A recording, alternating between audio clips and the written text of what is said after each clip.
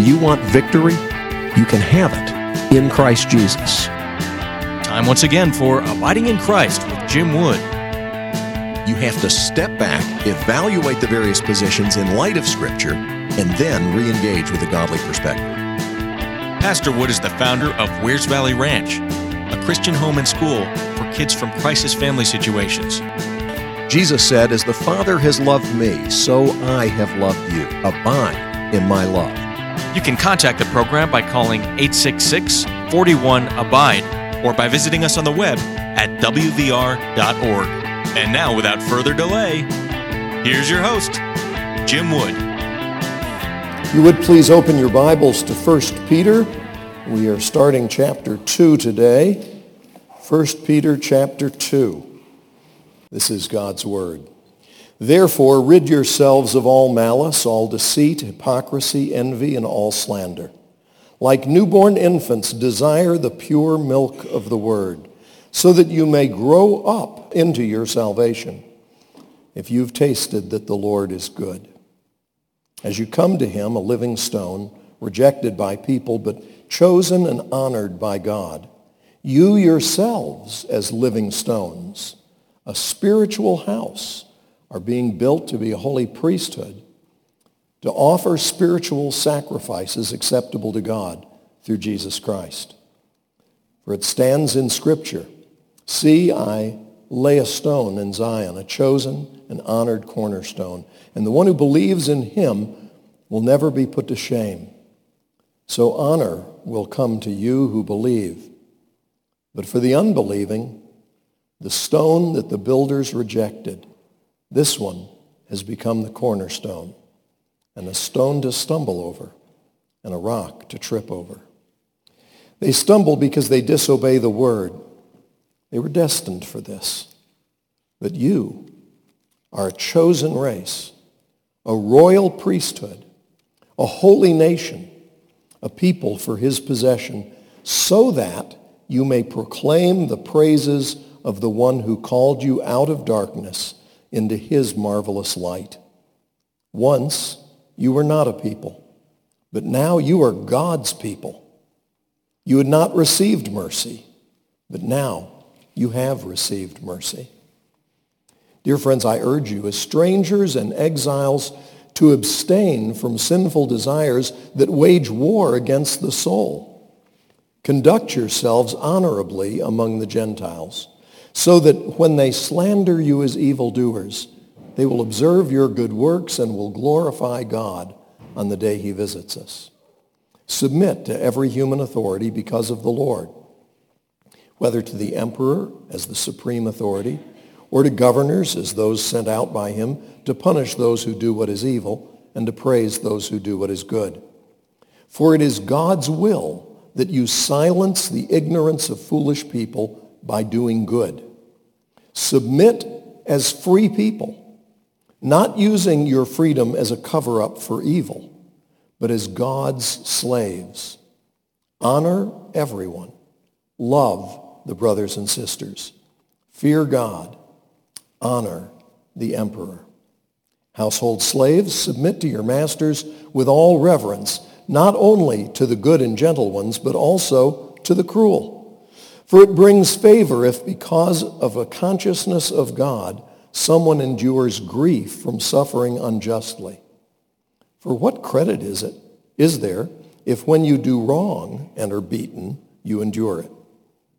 But when you do what is good and suffer, if you endure it, this brings favor with God. For you were called to this, because Christ also suffered for you, leaving you an example that you should follow in his steps. He did not commit sin, and no deceit was found in his mouth. When he was insulted, he did not insult in return. When he suffered, he did not threaten, but entrusted himself to the one who judges justly. He himself bore our sins in his body on the tree, so that having died to sins, we might live for righteousness. By his wounds you have been healed. For you were like sheep going astray, but you have now returned to the shepherd and overseer of your souls. May God add his blessing to this reading from his holy and inspired word. Well, once again, as in the previous section that we looked at, Peter begins by saying, therefore. We said, whenever you see therefore, you've got to ask, what is the therefore? Therefore. You need, when you start this passage, to remember what went right before it. And what we were told in the previous verses is both what God has done for us and then how we are to live in light of that. This is a continuation of that theme, how we are to live because of what God has done. Therefore, in light of what God has done, rid yourselves of all malice, all deceit, hypocrisy, envy, and all slander. There are some things that come naturally to us that don't belong in our lives. We have a lot of people now in our culture and sadly in our churches who try to suggest that you should just do what comes naturally. Well, some of us would become murderers. You understand? Because some people are quick to anger, which is not okay with God. Some of us would steal, which is not okay with God. Because some of us covet, which is a violation of God's command. What comes naturally to the human heart is not necessarily what is pleasing to God. And so we must get rid yourselves of all malice, all deceit, hypocrisy, envy, and all slander. Those things must have no place in our lives. Notice it says all malice, not just you need to tone down the malice. Okay? Don't be so angry. Don't be so hateful. Turn it down a little bit. When it comes to deceit, you need to use that wisely. No, you need to get rid of all deceit. All deceit. Well, what about hypocrisy? It's got to go. You can't be a phony anymore. How many of us have heard people say, I don't want to go to church because it's full of hypocrites? Well, that's no excuse for not being a part of the church. But there is a problem when there's hypocrisy in the church, people pretending to be something they're not. Envy. Anybody here ever have a problem with envy? Get rid of it. Rid yourselves. You can choose to say no to that natural tendency, that sin that keeps coming back as a besetting sin. And all slander. It's all got to go. Like newborn infants, here's what we're to do instead. Like newborn infants, desire the pure milk of the word so that you may grow up into your salvation. How are you going to grow in your walk with the Lord? Through the word of God, through the study of the scriptures. Again, that's why we have you memorizing and meditating on God's word. That's why we study it together, is because that's where you get your nourishment. That's what renews the mind and transforms the life. God's word changes us from the inside out. And so, like newborn infants, I don't know how much time you've spent around newborn infants, but you know what you're supposed to do as a Christian? What is your responsibility in order to grow up into your salvation? You need to be feeding on the Word of God, and you need to be crying for it. You need to be hungry for it. You need to be longing for it. One of the signs that something's wrong with a baby is it doesn't have an appetite. Okay? If the baby doesn't get hungry and doesn't want to feed, that's a problem. That's a warning. Something's not healthy. Well, let me tell you, if you claim to be a Christian and you don't want to study God's Word, something's wrong. That's not healthy. There's something the matter. So, like newborn babies, like newborn infants, desire the pure milk of the Word so that you may grow up into your salvation. If you've tasted that the Lord is good. Have you discovered that? Have you come to the realization that the Lord is good? Jesus is wonderful. He's wonderful. Years ago, when I was a kid, a guy whose wife went to our church, but he didn't, he said to my mom, I don't think I would have liked Jesus, because he seems, now this is a guy who didn't study his Bible, but he seemed to be somebody who was always hard on people. My mom responded, I've never known him to be like that. She said, in fact, when I read the Gospels, I find that he was surrounded by little kids. And little kids usually are more prone to hang out with people who are fun. I thought, well, that's a nice insight. I'd never thought of that before. Of course, I was still a kid. But as you study the Gospels, indeed, you find that Jesus, often he's asked a question, who's going to be greatest in the kingdom? And so he calls one of the children to come over, and he holds him up, and he says, those who humble themselves like this child. Okay? Well, what was that child doing? How'd they find one? Excuse me, I'd like to answer your question, but first we're going to have to find a child.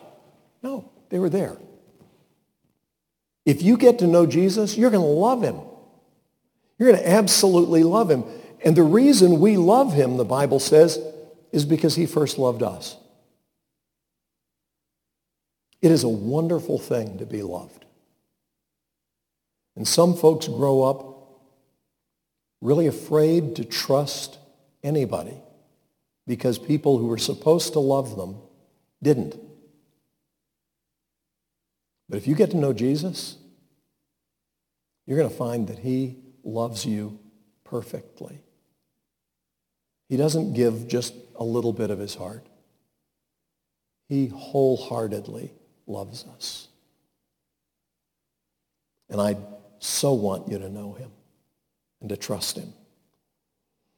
As you come to him, a living stone, rejected by people but chosen and honored by God, you yourselves, as living stones, are being built to be a holy priesthood, a spiritual house, to offer spiritual sacrifices acceptable to God through Jesus Christ. Jesus is the cornerstone. He is the foundation. He is what it's all about. But not only is he a living stone, it says that we who trust in him are living stones, and God is building us into a spiritual house. Picture yourself as a stone in a stone wall. Are you getting the image? If you and I are going to be joined with Christ and a part of what God is building as he's building his kingdom, there is no escape from the fact that he calls us to be joined together. The images that God uses, for instance, that of the body. The parts are joined together. And if you have problems with being joined with others, you need to take it up in the body with the head, in the building with the builder. Because I know some folks who would like to be part of the body as long as they don't have to come in contact with other parts of the body, or as long as they get to decide which parts of the body they're going to be joined to. That's not the way it works. Okay? God is building something out of those who trust in him. But we have to learn to get along with each other. Amen? And therefore, no malice, no deceit, no hypocrisy, no envy, and no slander. Instead, we're growing up, feeding on the Word of God because we love the Lord, and we are being built by him into a spiritual house, a holy priesthood, to offer spiritual sacrifices acceptable to God through Jesus Christ. For it stands in Scripture, "See, I lay a stone in Zion, a chosen and honored cornerstone, and the one who believes in him will never be put to shame. And so honor will come to you who believe. What an honor. What a privilege that he says, I want you to be joined with me. I want you to be joined with me. Well, you know who he is? He's King of Kings and Lord of Lords. What an honor. What a privilege. But it's one we share with one another. And so it has to transform the way that we view one another and treat one another. I'm tight with Jesus. Me. I get to be really, like this with the Lord. Who are you? I know people who seem to have that attitude. They really feel like, they've got a relationship with the Lord, but they don't have anything to learn from the rest of the body of Christ. They can tell you what's wrong with everybody else. And they haven't learned anything from anybody in a long time. After I got my degree in biblical and theological studies, it was a college degree. I had grown up in a pastor's family, and I was extremely well-versed in Scripture. And I did very well, by the way, getting my degree in biblical and theological studies. I was an outstanding student. And I went to work for this ministry down in Mississippi, and I continued a habit I had developed in junior high and high school and continued through my college years, and that was to enjoy critiquing inwardly. I didn't tell everybody else, but inwardly critiquing whatever speakers were brought to our campus. I grew up in a college town, and so I would hear various speakers, and some of them were quite good, actually, but I was always looking for where they were off. Why? Because that gave me my feeling of smug superiority. I confess this not because it's a decent thing, it's a shameful thing. But I really sat there in meeting after meeting and thought, well, that's good, that's good, that's good. I wonder where he's off. And usually, give me enough time, let me read his book, I can find, well, he's pretty good, but he misunderstands this. He's off on that. I just started working at the ministry in Mississippi. A person came to speak, and my first thought was, I wonder where he's off. And suddenly God spoke to me in a way that good Reformed Orthodox people generally find quite uncomfortable, because God's not supposed to be doing that anymore. But God said to me, when was the last time you learned something? And I knew what he meant. And I teared up, and I began to repent. Because I realized my approach to the Scriptures as taught by others was not that of a learner. It was that of a critic. I was a Class A Pharisee, and God hates that. Now, mercifully, he still loved me, and he loved me enough to correct me. But I had to repent, and I realized something that I had known years before, but somehow lost track of, and that is God uses people who are flawed and imperfect in order to share his perfect word. And this person may indeed be off on this point, but they could teach you a lot about this. And this person may be off on this point, but they could teach you a lot about that. Definitely there are wolves in sheep's clothing, false teachers that the Bible says we need to guard against. But let me tell you something. We need to be humble in our dealings with our brothers and sisters in Christ. We need to be eager to see what God would say to us through his word, because his word is always true. So, honor will come to you who believe, verse 7. But for the unbelieving, the stone that the builders rejected, this one has become the cornerstone, and a stone to stumble over, and a rock to trip over. They stumble because they disobey the word, and they were destined for this. Now again, when he says that, that's one of those things that makes a lot of people's teeth go on edge. They were destined for this? Unbelief, disobedience is what they were destined for? Really?